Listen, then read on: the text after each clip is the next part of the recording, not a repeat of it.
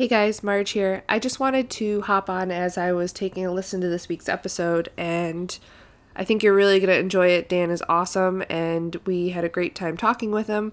I just want to apologize for the sound quality. I know that it wasn't great.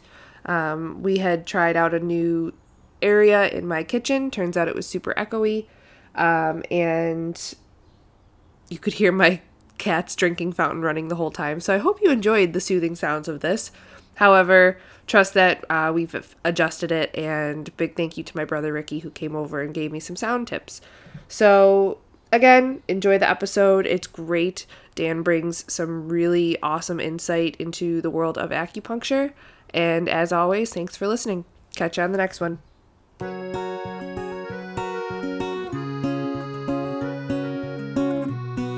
It's the Carol and Marge Show. All right. So, last Zoom meeting, I guess you would call it, interview. Who do we have, Maggie? You can introduce. Oh, I get to introduce. You get to introduce. Well, this week we have Dan Dominguez. So he is from BOSA 716, and I know some of you are familiar with him because you see him. But for those who are not familiar, we'll get to know Dan and what his trade is and the benefits, how he got into it, and all of those things. So, Dan, welcome. Hey, thank you for having me, guys. I appreciate the opportunity to come on here with you today. Not a problem. Yeah. I mean, let's be honest. I mean, you pretty much treat every single person in a smaller gym that's not a corporate gym. And even half of the corporate gyms. I mean, let's be honest. Yeah. It seems like the stronghold has to be more of like, athletes and more of like CrossFit gyms, barbell clubs, strongman gyms. It seems like that's the stronghold you have in Buffalo. Yeah, and it began with CrossFit here in Buffalo. I moved here about 2 years ago from Rochester, and I had a pretty big CrossFit following out there. But I had met at one of the local competitions in Rochester, Danny Salvatore, who's an Olympic lifting coach and CrossFit coach, and he was with Buffalo CrossFit at the time. And he said, if you ever move out to Buffalo or do some work out there, you have to hit me up. And he had, interestingly enough, they were doing an event. I think it was called. It was basically a mustache, Movember Games. Okay. So the long road to being interviewed by the owner of Mustache Fitness. I know, it comes full circle. Yeah. Well, that event really springboarded me into the world of lifting here in Buffalo. And when I chose to move out here and start BOSA Acupuncture and Wellness, that was my foot in the door to treating athletes in this area. And I feel like I offered a pretty good service, so it kind of resonated, and then word of mouth spread, and I began getting more and more lifters in the community. Yeah. Which is awesome. I mean, you've helped.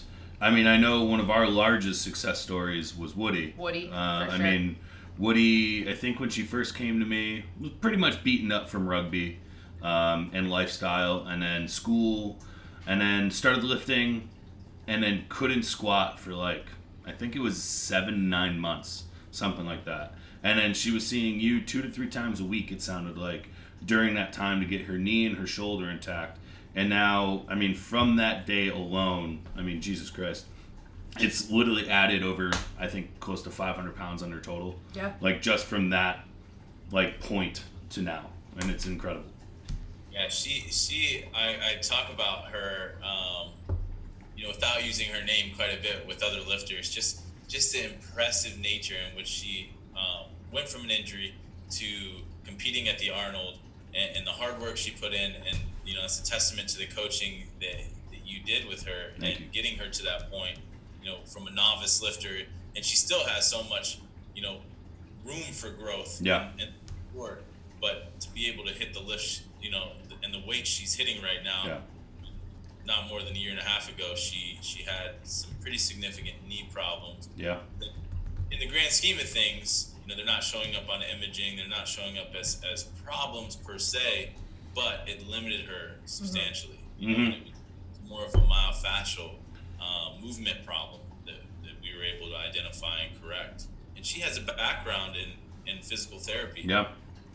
And that was ultra frustrating for someone like that who knows, firsthand, usually PT is the answer for a lot of lifters' problems, and she couldn't, get what she does to take hold, and that, I think, is where acupuncture can shine sometimes, and people may not be familiar with it, but the style that I do is not the, wave your hands and try to balance your chi. It's much more about finding dysfunction, using a needle, and electrical stimulation to make a muscle that's inhibited fire properly again. Yeah. And I think that's believe it or not, it's like a cheat code. Yeah.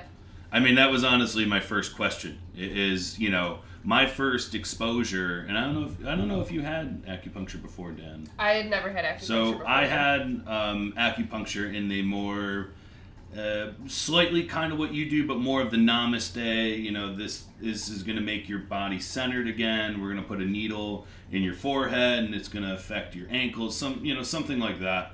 And then I met you, and then I had a good experience, and we had disagreements on a lot of things. But then I took a lot of time off, and pretty much my whole gym forced me to try it again with you, and it's been nothing but a phenomenal experience. I know between you and Matt made my knee infinitely better. I mean, every single day was kept getting better. So,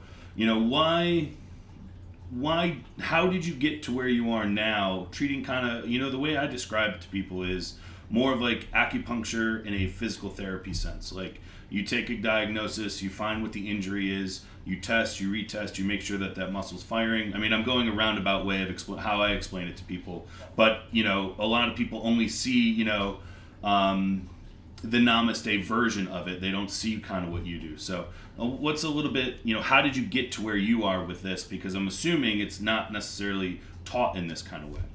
Yeah, and that's correct. So, to summarize my journey into acupuncture, I was a college football player, and I suffered a compound fracture my senior year. I figured out very quickly that my leg wasn't as strong as a metal wagon that was sitting in the back of the end zone. So as I went to catch a pass, looking back, running full speed, I broke my leg pretty severely, and it took about 7 surgeries to no longer, in the doctor's eyes, need him. But after that 7th surgery, I was still a mess, and I could not walk without a limp. I just had so much swelling in the leg. I had chronic compartment syndrome because I basically blew my leg up, and it wasn't a football injury. It was much more like a car accident. And so I'm 21 years old, and I went from being at the peak of my athletic prowess to then not even be able to walk without a limp, and all the psychological things you have to deal with when you're an athlete. The next day you wake up and you're like, man, I'm lucky to have my leg. Yeah. A similar story recently happened at a much higher level with Alex Smith. I was going to bring up Alex Smith, because did you watch the documentary, the E60 on him, the Project 11? It's hard to watch, and even talking about it, I get goosebumps thinking about how similar our paths were, and in that, I got an infection, he got an infection. I had my leg opened up 7 times. He's upwards of 20. So it went even worse. I was fortunate I didn't go septic, but I did have an infection, and it was tough. It was tough, and I was 21 years old, thinking I was actually I was on track to finish up football, and I was at the Division II level, so the chances of making it to the NFL are much smaller. I mean, in the long run, I've actually treated several people I played against in college, but those guys were phenomenal athletes and the best on the field every time they stepped on. I wouldn't say I was that, but I was going to become a strength coach. I had accepted a graduate assistant position with the University of Tennessee to go work with their women's basketball team. It's awesome. And at the time, that was a big deal because Tennessee had Pat Summitt. Yeah, I was gonna say she's literally one of the greatest coaches of all time. Yeah. That was an amazing opportunity, and I hoped to then kind of parlay that into a position with a football team at some point, because that's my passion. And those are the athletes that I know best. But that really put a wrench in my plan, and I didn't know what I was going to do. And then my uncle, who's an acupuncturist in Rochester, met me in Columbus around Thanksgiving. The original injury happened in August, and we spent a week together, and he treated me almost every day. And during that time, he actually taught me how to treat myself. That's not something he does for anybody but family. He's done it. My uncle and my cousin had an injury, and he taught them. But I'd always seen acupuncture because my uncle would come home, and there'd be like just a lineup of family members waiting to get treated every time he would come to town. And he worked with the Chargers in San Diego, and then later moved to Western New York, and had a more traditional Chinese medicine clinic. But it's beautiful and very successful. And what he does works, and people will run up and down the streets talking about Rick Warren and how great he is. But it worked for me, and this was in the absence of any electricity. He just put in the right points in the right spot, and all of a sudden my swelling went down. All of a sudden my pain went away, and I was really intrigued at that. And then it was a bad injury, so it wasn't like one treatment was going to be a fix for me. It was going to need work, but he gave me the tools, showed me where to put the points, circled them with Sharpie marks, and I just recircled them after every shower, and just stuck needles in where he told me to, and it was amazing. I just healed, and it's not something I can really reproduce in clinic, because who has the time to get treated every day for a month, or the money to do that? But it allowed me to heal, and I fully attribute where I got and the ability to work out at a high level still to what I did back then. And I still treat myself to this day, because unfortunately there aren't a lot of people in Buffalo who have the skill set to do what I do. And I went through the acupuncture schooling. It's a 3.5-year master's program, so it's no 1 year, like one and done thing. It takes a while. And my background was in exercise physiology, and being an athlete, I always had a knack for treating sports injuries. Like, that's what kind of lit me up, and that led me to study with some sports acupuncturists that were doing dry needling techniques and other what we do now is called neurofunctional acupuncture, and that is very popular in Canada, and kind of stems from a doctor named Alejandro Larrega, who is a Spanish orthopedist, and he came out to Canada and started practicing, and he practiced on I believe the Jamaican track team, and he's very involved in the track world, and now he treats 7 to 10 athletes a year,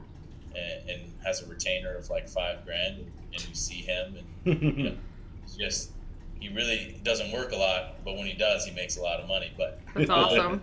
That's great. But he's been doing it for 30 years. And then, conversely, my uncle's been practicing for 30 years, and he still has a bustling clinic in Rochester and sees everything under the sun. So acupuncture can be used for a lot. And when you learn it in America, you learn traditional Chinese medicine if you're an acupuncturist. And in New York, the law is, if you're going to put a needle in somebody, legally you have to be an acupuncturist. Yes. In some states, you can be a physical therapist or a chiropractor or an athletic trainer, and you can do dry needling. And a lot of people ask me, well, what's the difference? At my clinic, there's not a big difference. What I'm doing is much more movement-based. It's much more about testing for inhibition. If I find that you have lower back pain, we're going to look at, is your core firing properly? Are your glutes doing what we want them to do? Are you getting some knee valgus, or that inward rotation of the knee? We're assessing everything from the way your squat looks to putting you on a table and isolating muscle by muscle, and doing some orthopedic testing or manual muscle testing. And that builds the picture of your body and the injury. Because everybody can, you can line up 10 people with ankle pain. Some come from the foot, some come from the knee, some come from the shoulder and lack of mobility. So, it's our job as practitioners to figure it out. And I take pride in the testing portion of that, so that I don't guess, and I get it right off the bat, so that you don't have to waste your money and time. If I feel like I can help, usually I'm pretty good at assessing it and getting the biomechanical piece that's missing addressed. And acupuncture, believe it or not, is an amazing tool in that route. That some people say, well, can I use complex instead of acupuncture and electrical stem? And there's something about putting that needle into the middle of the muscle that leaves a lasting change. Yep. I've tried using complex or Mark Pros or all the padded stem, and you can warm a muscle up temporarily, but you don't get that lasting change that the needle creates. And we call it the needle effect. And what a needle does is when you insert it into a muscle, it brings blood to that tissue. Your body says that's an infection, that shouldn't be there, it's foreign. So it floods that tissue with blood. And if that tissue is damaged, then that increases the healing rate in that muscle. Sometimes it's not damaged, sometimes it's just overused or tight or overstretched, and it just shuts off. And that's a silent killer of bodies. You don't know your muscle's not working unless you're working with someone who can see the change happen mechanically. But sometimes that change happens slowly, and maybe you sprain your ankle when you're 20 and you never quite get back what you had before, because who rehabs a sprained ankle? Very rarely. You just kind of rest it and then eventually come back. But the changes that your limp created, the changes that your body underwent because of that, may have a lasting effect years later. When I don't know how I threw my back out. I just bent over to pick up something. No. And it wasn't just that. That was that glute shutting off from that old ankle sprain 15 years ago that never got addressed. And the thing is, athletes are amazing compensators. I always say, what makes you a great athlete is your ability to adapt your body through injury and keep pushing forward. But sometimes that's at the detriment of something else. Absolutely. Like, I've got this hip pain, so you shift your squat a little bit, and then all of a sudden you have a QL problem on the other side, or a low back side, because you compensate for one, and down the road it leads to another. So what a needle can do is turn that muscle back on that's not firing, and there's various techniques within that, but essentially what we do at BOSA is we assess, and then we address, and then we rehab. So it's kind of a 3-step process. You figure out what's not firing, turn it back on, and then you use simple exercises that are repeatable and can be used in your warm-up. So if you've ever been over at Mustache, you see people doing random glute exercises or serratus push-ups or different kind of activations, things like that. They've probably seen me. And, and I'm big on Brett Contreras and his glute work. I love his circuit that he put together on YouTube. So for people who are struggling with back pain or knee pain, that's a good starting point, even in the absence of acupuncture, is getting your glutes to fire. He's big on doing hip thrusts from under a bar.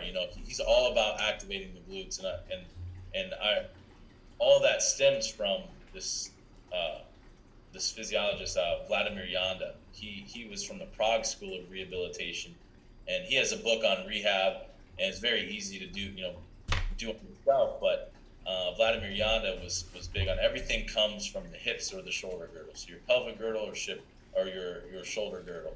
And then his partner in crime was Carl Levitt, and he believed that everything comes from the foot. He's like, everything starts in your foot. That's entry point of energy. So if your ankles aren't mobile and your foot's off, then you're going to have problems upstream. So they had differing opinions, but I really resonated with that theory that problems start and end with the pelvic girdle and the lower body and back, and they start and end in the shoulder girdle and that. So, if your mobility's wrong and you're trying to Olympic lift and you're getting real far forward into your shoulder, then that's going to have a negative effect in your lower back. Yep. Yeah. Yeah, I agree with that. And I think we both experienced it personally. Yeah. I mean, I've experienced in both the hip and the shoulder, and I've seen you for both. And I think one of the things that after my first visit, I remember calling my business partner, Alexis, and I just geeked out because I remembered that process of like you assessed the shoulder, because that was when I initially went in. You assessed the shoulder, and then it was like magic. Like, you know, as I remember getting ready to leave and you were retesting, and there was still some movement that you didn't like. So you put one more needle in and it just like alerted it. And all of a sudden you're like, okay, it looks better. Like, I'm comfortable with you leaving now. And it was just impressive, you know? And that's why I'm always encouraging people to give it a try. Yeah. And it really, you know, that's the best way to describe it.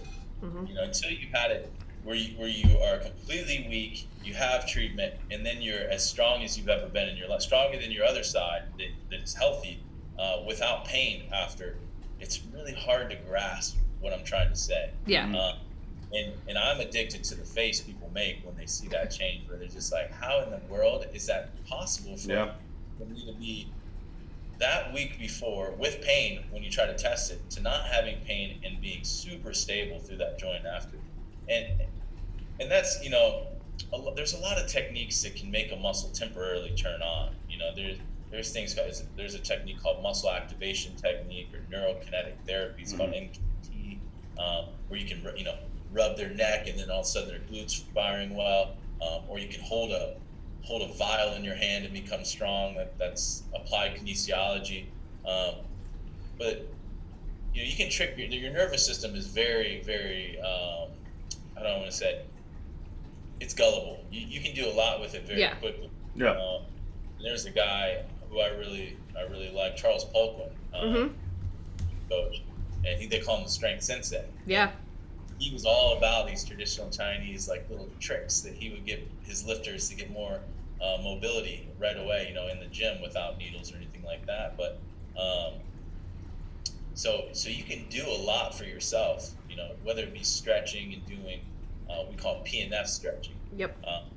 Where you contract and then hold your breath and then take a deep breath in and then, you know, go deeper into that. You can do that stuff on yourself to get, if you lack that mobility before a lift, you know, take 5 extra minutes to warm up, you know, your shoulders so you just got to get right. I have a torn labrum in my left shoulder, never had it repaired, and just rehabbed it. I wish I had acupuncture back then when I did it. And unfortunately, I can't really get back there to needle myself. So I keep trying to convince an acupuncturist or someone in Buffalo to join the team so I can get some treatment. But yeah, I know that's got to be so frustrating knowing how well it works and not being able to do it to yourself. But yeah, you know, so it's really my favorite technique. But I love exercise. I love rehab.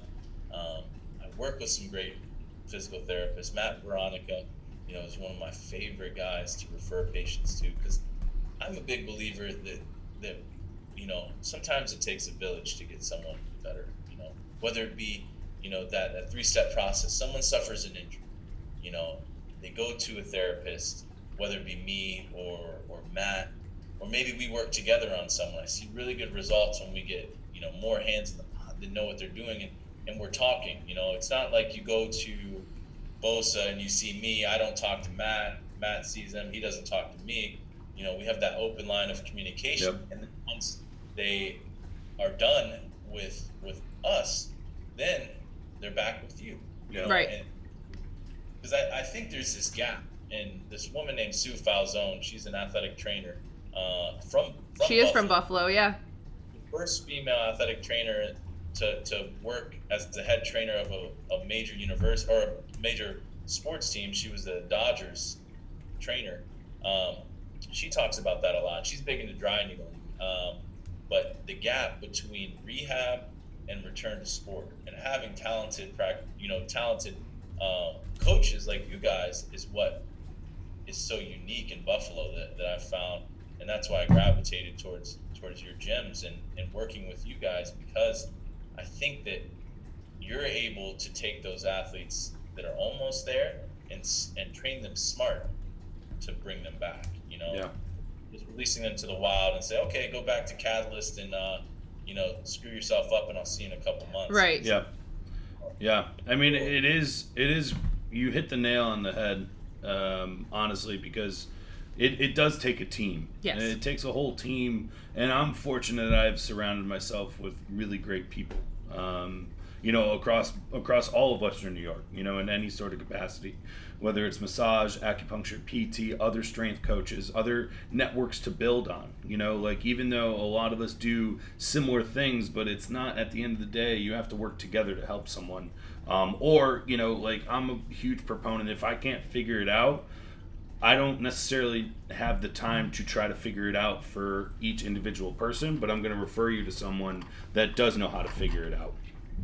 And that's what's great, is us having that relationship. So when you send an athlete over to me, if I see something, I can shoot you a message and say, hey, when you're I'd love you to hold them accountable to making sure they do their glute activation, coming in 10 minutes early before they start working with you, something like that. So that way they're not wasting your time, but you're you got your eye on them, like, hey, don't skip this, it's important. And to me, the big part about that is trust that process. Trust that process, and those little things make such a difference. And when I see people have a back injury, 9 out of 10 times, we call it a triad. The 3 main things that create back pain in the absence of a disc injury. A disc injury is, and for a power lifter or an Olympic lifter, those are the scary injuries in the back. And they take people out for a year or 2, or maybe forever. If they don't manage it well. And that all starts with your warm-up, and training smart, and having a good coach who's going to make sure that and hold you accountable to proper technique. But there are 3 things that create a back injury: a weak core, weak glutes, and then the SI joint. We call it the triad. So those 3 things. But how do you get an SI joint problem? Most likely from an imbalance in your glutes and hips. So people have to pay attention to the boring exercises like band work to get their glutes firing, so that they don't injure themselves later. And that's the problem. And the hard thing is, everyone wants to do the sexy lifts. They want to lift a ton of weight off the ground, and pull that big deadlift. But you only get there with that little work along the way. Yep. Yeah, you're absolutely right. You're 100% right. I mean, the non-sexy work is really what keeps you the ability to do the sexy work. Yeah. Because it's longevity, right? There are very few lifters. I mean, obviously the ones that make it to the most elite level probably didn't get hurt, and some did, and some had to learn that lesson the hard way. And there was a book written that I really liked. It was called The Gift of Injury, and it was about a power lifter who blew his back out and retrained his body. I believe it was I think it was Dr. McKenzie, who has the McKenzie method, which is kind of the class. It was either McGill or McKenzie who wrote it, but it was a power lifter, and it was his journey coming back from blowing a disc, and he calls it a gift because it taught him to retrain his body from the foundation up and do things the right way, and focus on those little things. And then he came back full strength and hit numbers he never hit before. But you're lucky if you never get an injury in athletics, and the ones that make it to the most elite level are, they're naturally gifted. They put in all the work, and it's luck. It's luck with that injury. Because I feel like there's a grace period between the ages of 17 to 22 that you are pushing yourself so hard during that time, and a lot of the times you don't you don't take the time when you do get an injury, right? Because you don't also have the guidance that most of us have now. You didn't have it back then, because your junior, senior year, and all throughout college, you're pushing and pushing and pushing to try to make it to that next level. Mm-hmm. And it really hinders a lot of people. I can speak on behalf of 3 people I know specifically that didn't make it to the NFL because they were pushing themselves so hard in college, and then just injury after injury after injury. Yeah. And, I'm very fortunate. I've had the opportunity to work at the highest level with football. I didn't make it as a football player. I didn't make it as a football coach or a strength and conditioning coach, but I weaseled my way into the Buffalo acupuncturists. There is a need there. And I began working with these high-level athletes, and they were no different than anyone else. You know, they had the same injuries, same problems, same activation issues.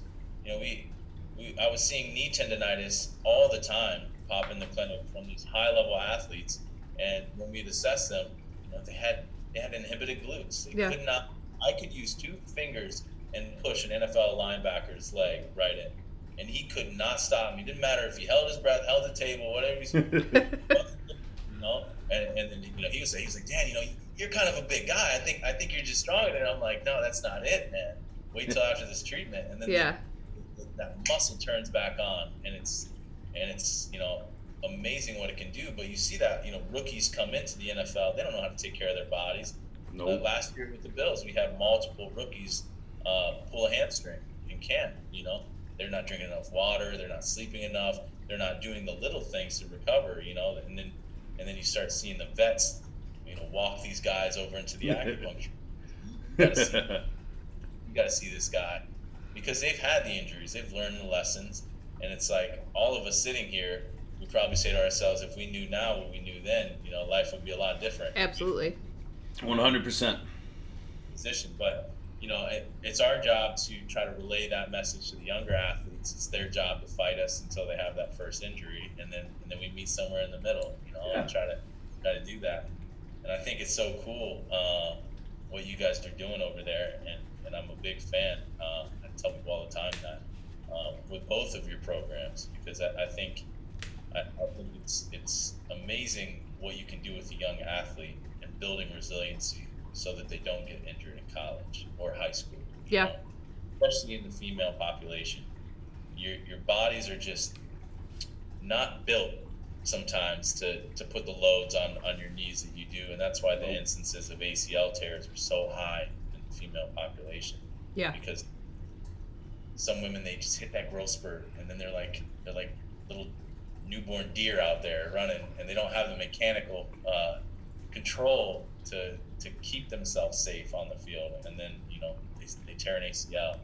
That's exactly what happened to me. I grew to 5'11" in 6th grade, and then basketball, 7th grade, I tore my meniscus in my left knee, because just like you said, it was like there was no coordination. I was a Bambi on the court and took one hit, and that was it.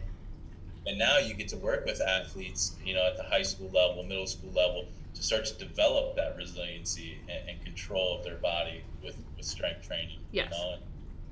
And I think that's very impressive, and I think it's good for Buffalo, because we need to produce better athletes and get people, you know, to a higher level, and that's something that can be done out here. I'm from Ohio, you know, where it's a cultural thing. Football is played at a young age, and you're playing against other athletes who have great coaching. And, you know, in Columbus, where I grew up, it was at least one not NFL player, but Division I player on every team. You know, here there's like one person a year. Right. You know, and that's because lacrosse has a bigger influence out here, and hockey's big out here. Big influence, yeah. So some of those power athletes choose a different route, but, you know, I think that cultural, you know, integrities is those programs have been set in place for a long time in a place like Ohio for strength and conditioning. So out here, what you guys are doing is I'm a big fan. So I can nerd out all day about that side. Yeah, I think it's great. I think, you know, especially in our little circle of professionals, we're very fortunate to have a bunch of people who get it, and a bunch of people who do enjoy working together and networking together, and it's fun to see. And you're right, it's like nerding out over it, but it's, at the end of the day, the people who benefit are going to be the clients, and that's why we all went into this, right? Yeah, because, you know, when I talk to doctors about, you know, just pain all the time, and it's so funny to me how early on in medicine, and not even early on, in the 90s, how mismanaged pain was, and how every answer from a doctor, you got to think, when you go to a doctor, they only have so many tools they can use, right? You know, so you see your primary care, their specialty is not orthopedics. They're not well versed in that. It's not a very long set like part of their schooling. Most of a doctor's schooling is pathophysiology, like what can kill you, right? Mm-hmm. So your primary care's job is to be a liaison to a specialist. So their first line, let me make sure that what you come in for isn't deadly, isn't going to kill you. But if you come in and you say, Doc, I have lower back pain, you only have so many options, right?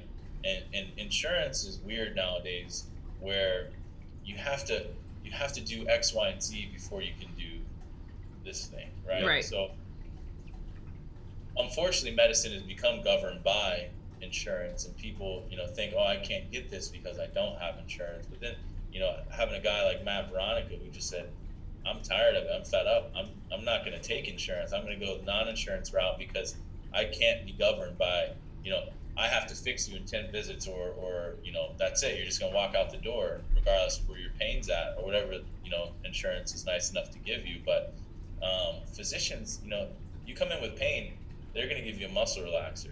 They're going to give you NSAIDs or ibuprofen or a prescription grade anti-inflammatory, or they're going to send you to PT, but maybe not in that order. Maybe it's like you got to go through a month of this before they send you to PT and come back twice. And nowadays people are getting a little bit smarter and they're saying, if I get hurt, I need to go see a good movement specialist who has a tool immediately to give me relief. And that may be acupuncture, that may be physical therapy, or there are a lot of chiropractors here in Buffalo that I think do a good job of not, I call it racking and cracking, where lining people up and it's 5-minute appointments and everything starts at C1. I'm just going to adjust your C1 and I'm going to cure your deafness and get out of the door.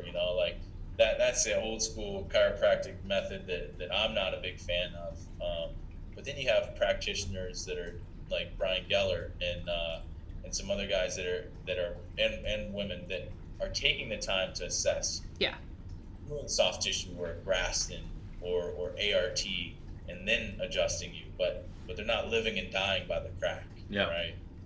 And I think that is the skill set that I like. It's the ones that I refer to, and so I think your tribe is good over there. You guys got absolutely, and it's cool. I mean, you mentioned about the doctors, right? And I talk about this often, especially with Matt. I just think about my parents, right? My parents, and I don't know if you guys can speak on behalf of this, but my mom and dad would always be like, all right, what did the doctor say? What did the doctor say? Oh, I'm going to go to the doctor for this. Oh, I have this thing, I got to go see the doctor. I have this thing, I need to see the doctor. And I feel as though our generation, and I'll just probably say under the age of like 35 to 38 and under, are really being influenced by not just doctors. They're being influenced by other practitioners and other healthcare providers. And I feel as though that's, unfortunately for them, just a generational thing. They weren't exposed to it as much. And, you watched classic TV in the 60s, 70s, 80s, and all it was doctors and pills, doctors and pills, doctors and pills. And now we're finding that there's other ways that are more efficient than that. Yeah, I definitely agree with that. I think that it's a generational thing, but I think that we're starting to see more of a shift. I know with my parents, my mom is now obsessed with Brian Geller. So she, I got her in to see, he treats like my whole family, but I got her in to see him, and she's referring friends of hers. My dad is finally seeing him, and I think my dad is kind of, along the same lines as what Carly said, just, from his own personal experiences, going to the doctor, listening to what the doctor says. And what ended up happening is my dad started experiencing some neuropathy and discomfort in his neck and arm. And having gone through chemo, he assumed that was just, it is what it is, like check what the doctor says and move on. But I finally convinced him to go see Brian, and I talked to him, after a couple sessions, and he's like, I feel way better. And so it's like, yeah, there's other solutions aside from, medicating, and he's, very open to learning about that. And I'm actually working on getting him over to see you next, Dan, because I think he could benefit, even more so from the combination of, chiropractic care and acupuncture. But I think it takes some reassuring and some pushing, but I think that the possibility of a shift is there. And then the proof is in the pudding, right? If he went to Brian and got no positive results, he'd be like, everything's horseshit. Exactly. Yeah. And that could have been the case if he went to a practitioner who wasn't as good as Brian. I feel like, your skill set, Yep. going to the right person. And some people have had acupuncture. A lot of people walk in here, I had acupuncture before for this or that, and it just didn't work. And did you have acupuncture from me? Right. And I don't profess to fix everything, because there are things you can't fix. Yep. Things that's why surgeons exist. That's why endocrinologists exist, and there are other things out there that I use, and I refer out when I don't feel like it's the right patient for me. And when someone comes to me with anxiety and depression and allergies, I usually refer to traditional Chinese medicine, because I feel like that skill set is built for that kind of patient, that internal disorder. And traditional Chinese medicine and that style of acupuncture is so effective for so many things. And I saw it firsthand early on in practice. I used to see a lot of those patients, but as I shifted my focus and my attention and my continuing education much more into sports medicine, I specialized, and I went down that rabbit hole, and I can't get out. That's my rabbit hole. I'm staying in. Yeah. But all the time, I refer people out all the time. And some people come in with a multitude of things, and that when Carly said right at the beginning, he was like, "Yeah, I should put a needle here and in my ear," and those are what we call systemic regulatory points. There are spots in the body where you can access the nervous system with a needle and have a really cool effect. You can release a ton of hormone in the brain, and that tells you your body is such a well-tuned machine. And essentially all I'm doing is thinking of the old school phone system where you had to like plug something in here to connect a call. That's all. We're just allowing the body to flow the way it needs to flow. You know? We can use different tools to do that, but a lot of things are possible with your own body. Doing the right things, eating the right foods, getting enough sleep. Meditating, whatever it may be for you that you resonate with, and I don't push any one thing on any person, and it doesn't have to be acupuncture, and that's why Brian Geller exists and Matt Veronica exists, because they've helped so many people in this world, and they're going to continue to help people. And sometimes we help them together, but when you go to a surgeon, they have a couple options: surgery or injections. But I've talked to a lot of surgeons, and they say, 80% of the people that walk in my door are wasting my time. They're not candidates for either. And then, they try to find the right person for the job. And in Buffalo, it's different than Rochester. Rochester is much more progressive. It's more East Coast. Yeah. The U of M system is way ahead, in my opinion, than UB and Excelsior. And that, they brought me in there to do acupuncture in the sports medicine department.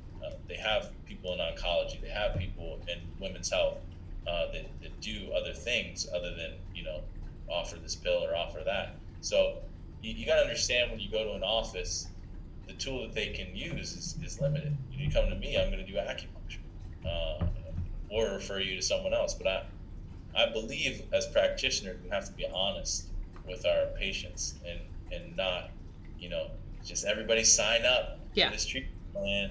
Come in 20 times, 30 times, and eventually you'll get better, because soft tissue injuries, or non-contact injuries in sports are just the biggest mistake in medicine. If an athlete is running in the open field and tears his ACL, many people along the way failed that person in getting the right care. Robert Griffin III was an Olympic level hurdler and an amazing quarterback. And at the combine, when he did a vertical jump, he jumped over 40 inches, but his knees caved in as soon as he landed. And that should have been a red flag right there, that he didn't have. He's an amazing power athlete, but he didn't have control. 2 years later, he blows his knee out and non-contact. And so when that kind of thing happens, where soft tissue injuries happen, those are 100% preventable. Those aren't bad luck. Those are preventable. Bad luck is when a lineman rolls up on the back of another lineman's knee. That's bad luck. And contact sports, somebody hits you from the side and you tear your ACL, that's bad luck, or meniscus. That just happened because it's a sport. But non-contact injuries like hamstring pulls or gastroc tears, Kevin Durant's situation, Achilles injuries like that, those are my job, Brian's job, and Matt's job to prevent. And you can prevent those kind of injuries. Or preaching from your strength and conditioning coach, do the little things, water, eat the right foods, because it all matters. People think they can just, I'm just going to eat shit and be a power lifter and not give it, I need to be bigger and bigger and bigger, but you can do it the right way. And so I think that's why you guys are successful and have big followings, because you guys preach that. Yeah, you're absolutely right. I did have a question for you. So for someone who is considering acupuncture and comes in and they're, obviously they've never had it done, and they come in like kind of nervous and unsure, what do you do to reassure them in an appointment? That's so many people. Like I can't tell you that's the biggest hurdle, I think, for a lot of people, is because they've had, shot. Like not every kid. They're anti-vax parents out there. Yeah.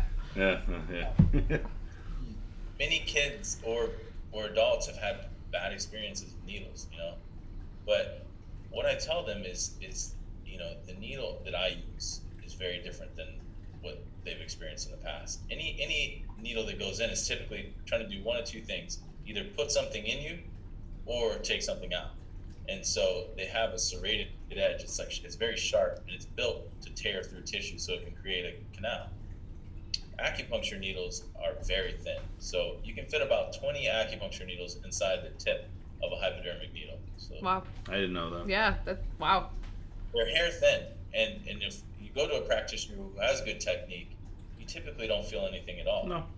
And as that needle inserts, you feel me tap it, but once we get it in there, 9 out of 10 people, that are scared beforehand, leave that treatment and say, what was I worried about? That was not bad at all. And then the fact that they felt better justifies it in their head even more. So that anxiety, a lot of people walk in the door the first time with anxiety about it. Oh, this is going to hurt. This is going to be, and they build this nightmare in their head about what they're about to experience, and then they have it. And they're like, I fell asleep on the table, or I was completely zoned out, and it becomes a very positive experience as long as they feel better. Right. Needles are a lot easier to get if they feel better after. Yeah. But that's a real problem, especially for young athletes. I get some. I typically, my cutoff is about 11 years old. I feel like anything under that, I don't have kids yet. I have a hard time managing those ones. But anything 11 and over, I've coached that demographic in football. I can play with their psyche a little bit and get them comfortable with the idea. And we start light. Oftentimes, if someone's really nervous about acupuncture, I'm not going to put 20 needles in them. I'm going to put, I'm going to take the most important areas and I'm going to hit that day, give them relief, and then we'll build from there. In a perfect world, and people that are like, hey, go for it, I'll go for it on day one. I'll release trigger points, I'll dry needle them, I'll do whatever they need, because my job is to get you better as fast as possible. It's not to have you come in 10 times, 20 times. And the average patient that I see is only in for, sometimes 1 treatment, sometimes 6, but I have a plan, and I always have an exit strategy for them. I never set someone up for life care. If it's an injury, here's our time frame, and this is something all patients should hold their practitioners accountable to. Is what is the plan of care here, so that I don't need you anymore, and that should be every goal of every patient, is to walk through that door and not need weekly care. If you're getting, and I don't want to speak for every situation, but if I were asking you to come in for acupuncture every week of your life that I'm not doing a very good job. Right. Nope. You know? Most of our athletes that we work together with, whatever injury they have, we fix it. And then athletes like to get tuned up every once in a while before a big event. And so I tell them, you know, with Carly's lifters, I say, hey, if you're going to compete on Friday, I like a +2 model. So typically Wednesday will come in and we'll maximize your body's ability to fire that day. And then, you know, go back and live your life and take what we have talked about in training and use that. You don't need me. Like I'm there for that. I call it 0.02, you know, in golf. If you shoot a 62 versus a 63, that could be the difference in millions of dollars, you know, and you could win that tournament because of that very, very small, and that's over 4 days. One stroke could be the difference. Yeah. So I'm not saying I'm improving someone's golf stroke by seven points, you know, these are very good, but sometimes that's all it is that split second difference between somebody tripping you up by your cleat and you know breaking through that tackle. Yeah. And that can be the difference in millions of dollars in an athlete's career at a very high level. Yeah. Or an extra season at the end of their career. They play till 36 instead of 35. Yeah. That could be $3 to $10 million right there. Yeah. You know, so you're either going to pay for it now or you're going to pay for it later with your body. It's You true. have to invest time. You have to invest something into keeping yourself healthy, or you know you're going to be wrecked. And I think we all know, like, you take someone who's 40 years old. 40 can look so different on so many people. You know, you could have a 40-year-old that looks like he's 30. You could have a 40-year-old that looks like he's 60. And that's all the way that they took care of themselves when they were younger. You know, the stuff that they put in their body. Some of it's genetics, of course. You know, some people just look young. I can't grow facial hair like Carly. Yeah, neither can my husband. Last year, and this thing's like 4 weeks old, and I'm like, I hide it under my mask when I'm treating right now, but I'm ashamed of this little guy. But I know Matt has described the best way to know he's done a good job is the way that I don't need him anymore, or a client doesn't need him anymore. It's more about maintenance mode, or you just, you know, move on your way until the next time it starts to become a problem. And the way that Matt, and I know you probably do this, is you feel like you're getting to that point where it's going to become catastrophic, and you go before it becomes catastrophic, because once it gets to catastrophic, that just takes you out, as opposed to scaling back a little bit. And there's, you know, there's an old Chinese proverb that I really like, and it says, "Don't start digging a well when you're already thirsty." You know, and that applies to a lot of things, but you know, it's a mistake on your part to not listen to your body until it's screaming at you. You know, there's subtle signs all throughout an injury. You know, there's that first instance that you felt some discomfort, and then you ignore it because we're all like hard-headed, and we just say, that's a fluke, that'll never happen again. And then it starts to creep up, and it gets a little bit louder, and a little bit louder, and a little bit until it's like, I can no longer do this movement. And then you just take that movement out, and then you're like, I'll take it. I guess this movement is just not good for my body. Or a doctor will say to a person, "You can't run anymore. I'm retiring you because your knees are blah blah blah." And I'm like, what?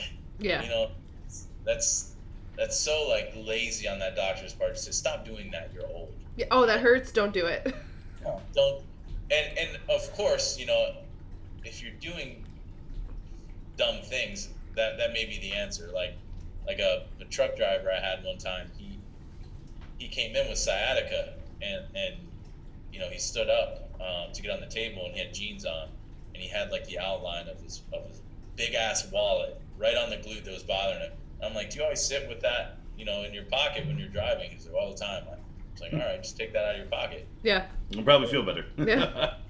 No, and I was like, I didn't do anything for the guy. He just took that out of his pocket. I treated him, sure. You know, I'll take credit for the fact that it went away, but the fact that he didn't put his wallet back in his back pocket is the reason he doesn't have, you know, a glute injury anymore. You know, so, but little things like that, like there's so many things where I'm like, it's common sense, but you know, people don't always think with common sense.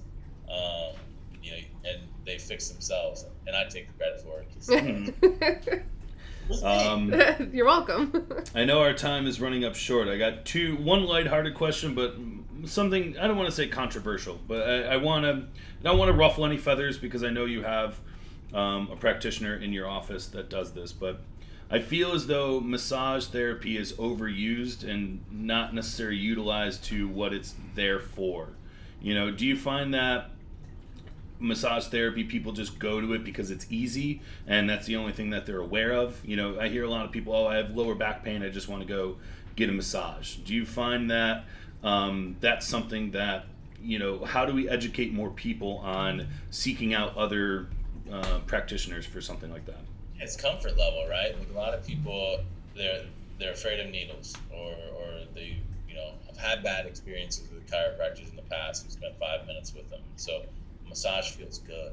They go in there and someone touches them, and not in a sexual way, but a doctor actually took the time to put his hands on you for once. Like there's so many. You go and see your doctor and they just show up, they look at their watch as soon as they walk in, and then they're out the door in 2 minutes and never even touched you, and there's something about that connection that's built through physical touch. Massage, there's spa massage, and then there's medical massage.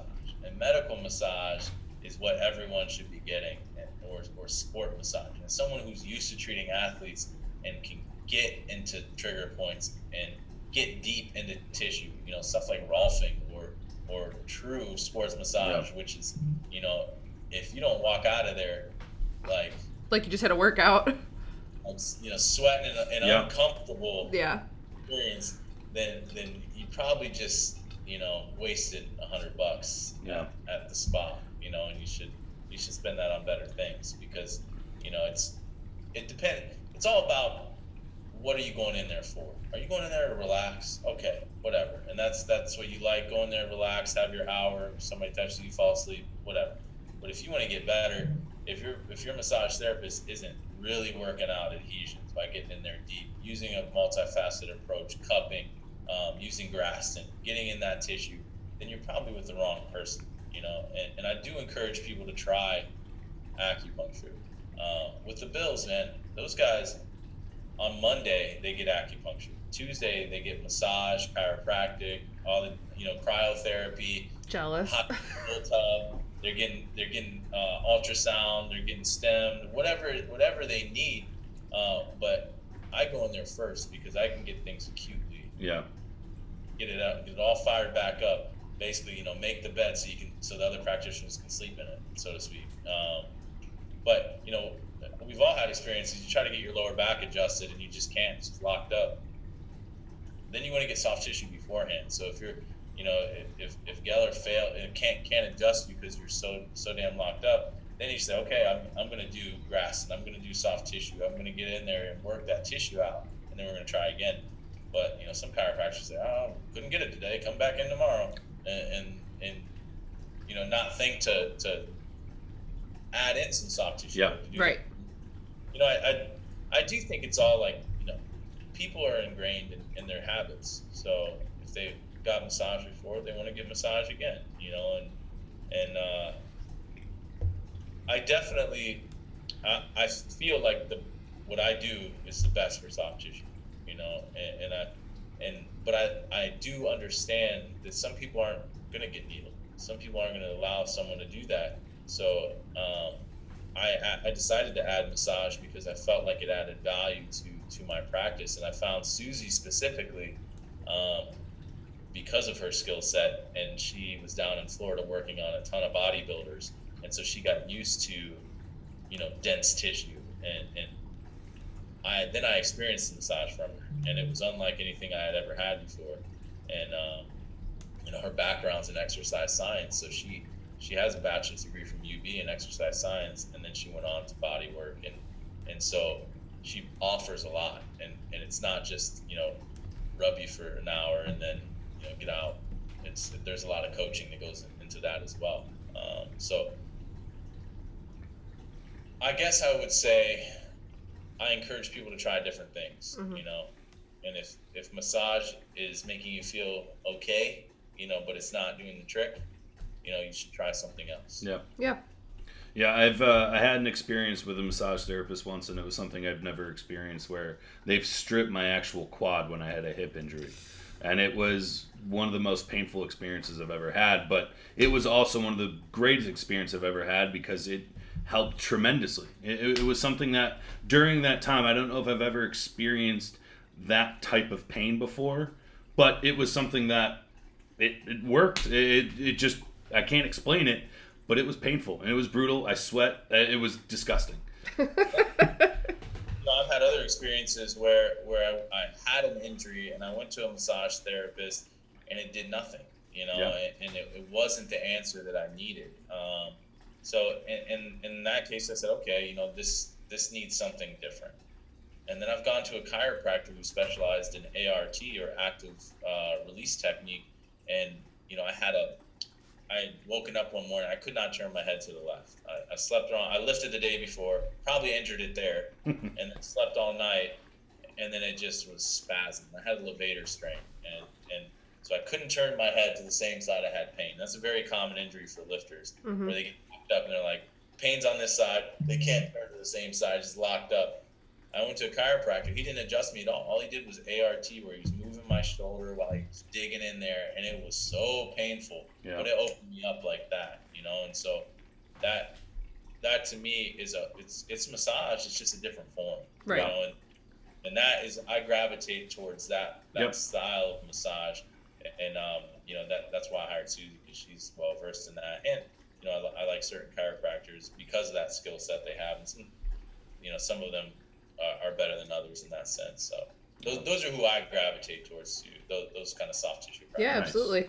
And I know we only got 5 minutes left, but I saved a very a very fun question. So you work with a lot of professional athletes and quote unquote famous people. But who would be the coolest famous person you've ever met? Not necessarily most famous, but like someone you can just down to earth, someone you like could see yourself hanging out with, almost being like a best friend almost.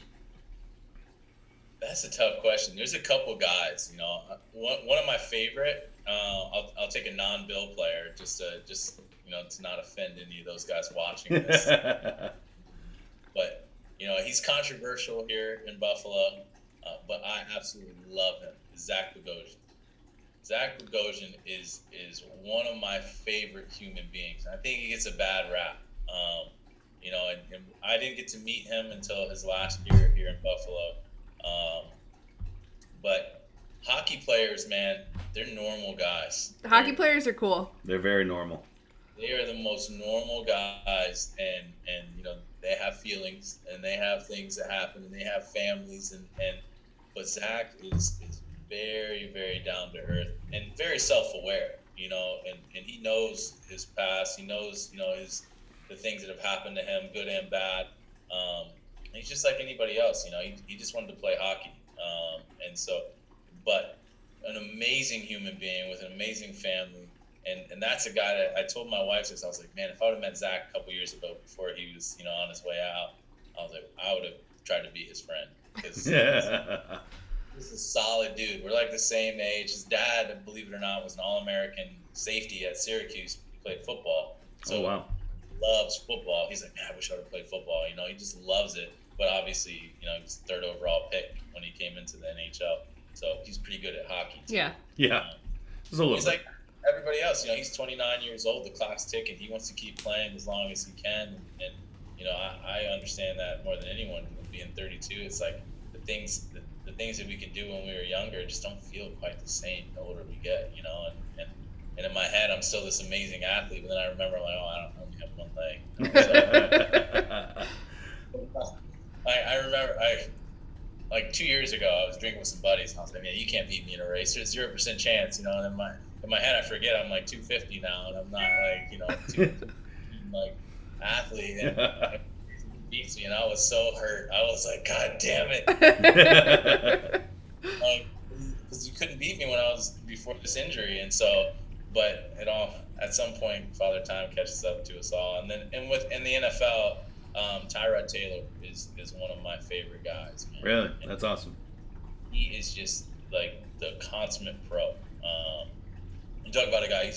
He was at the facility at 5 a.m. I was getting texts from him at 4. He woke up first thing in the morning. He got up super early. He was first one in the building, last one out.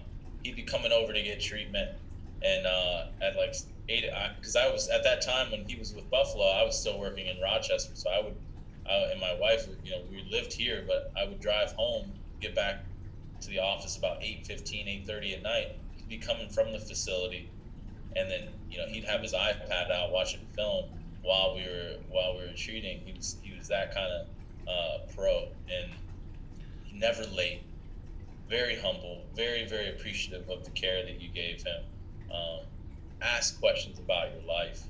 It wasn't just this like very superficial thing. He was very interested in other people's lives, and so I think that's why he was so well liked around here, and why he stayed around as long as he did.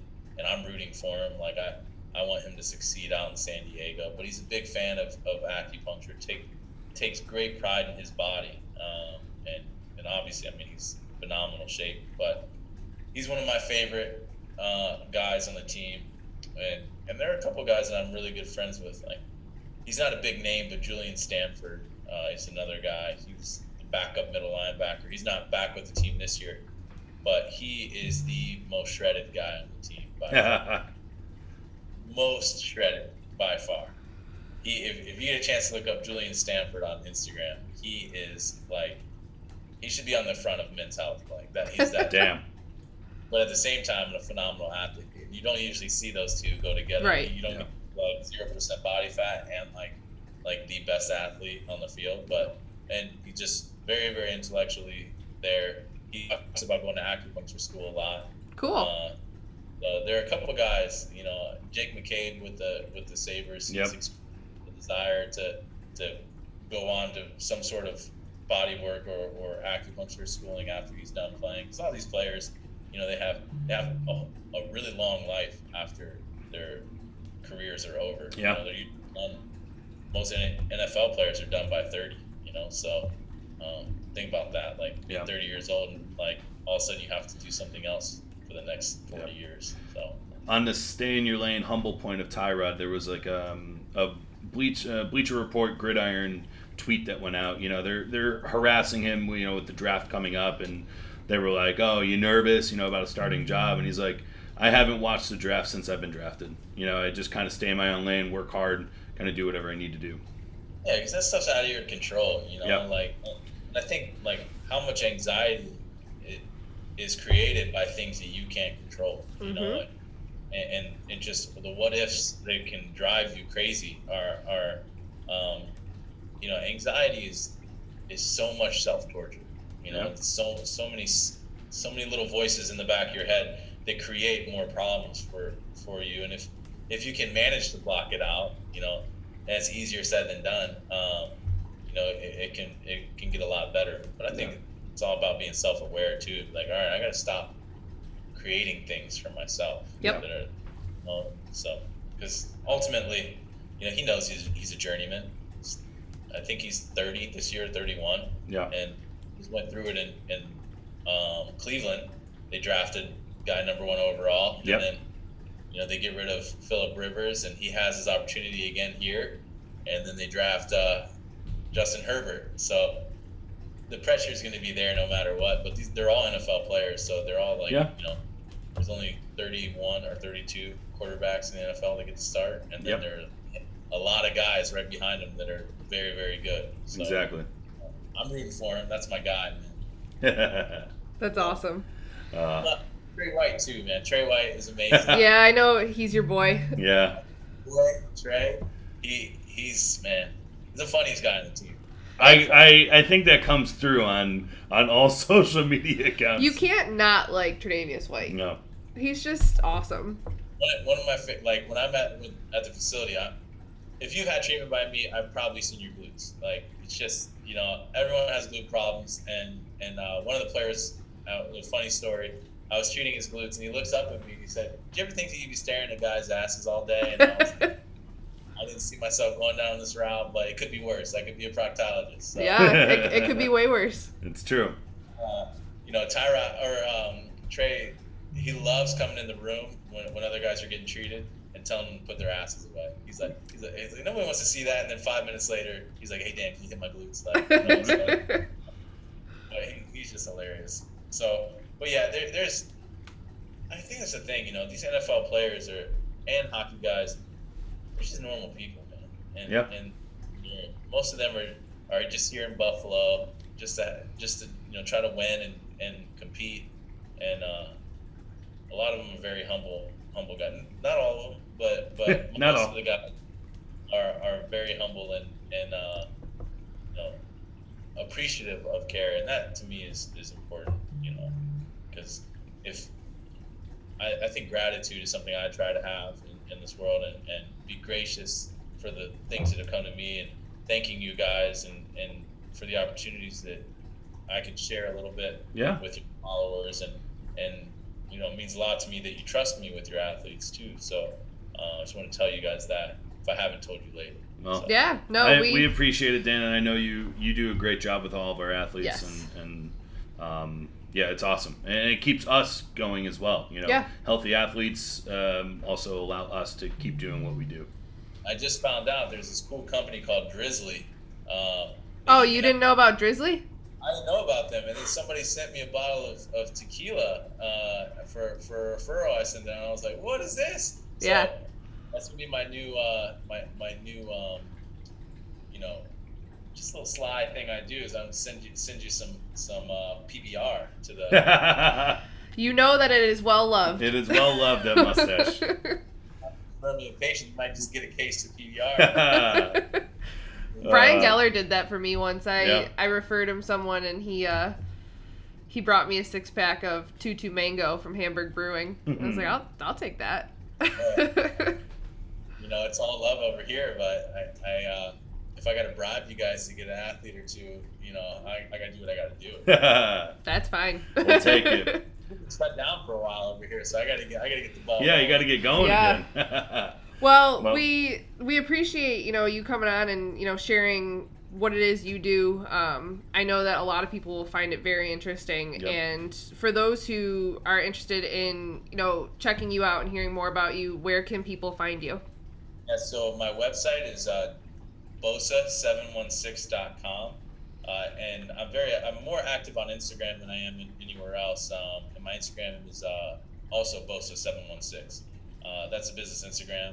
You can look at my dog if you want on my personal Instagram, which is the Sports Acu, which is ACU. But I post a lot of just more of my life there. But I will throw in some things I'm doing acupuncture wise, and I don't have anything that I'm ashamed of on there. So I don't really hide it from my patients. But you'll see a lot of a wiener dog on there if you follow me there. But BOSA716 is my business Instagram. I try to post videos and informative things, and Susie has been taking over the reins on Instagram a lot for me lately, so that we can get more of a holistic voice on there with some of the things she's doing too. So people get tired of hearing my message, so I want to mix it up a little bit. So absolutely. Thank you guys for having me. I appreciate it. Yeah. No problem. Thank you, and thanks, Dan. Enjoy the rest of your weekend. Guys, bye. Go Bills. Bills. And then thank you to all of you guys for listening to yet another. This is what, episode 9? No, this is episode 10, I think. Are you sure? Yeah. Right. We did part series. We did the intro and then seasons as it is on Apple Podcasts. So much appreciated for everyone listening. Next 3-part is going to be very fun. I'm really excited about it. I'm stoked for it. I think it's, I wouldn't even say controversial, because it shouldn't be fucking controversial, to be honest with you. But it's definitely something I think everyone needs to talk about. Yep. So. Absolutely. So stay tuned for that. As always, thanks for listening, and we will catch you guys in the next one. Cheers. See ya.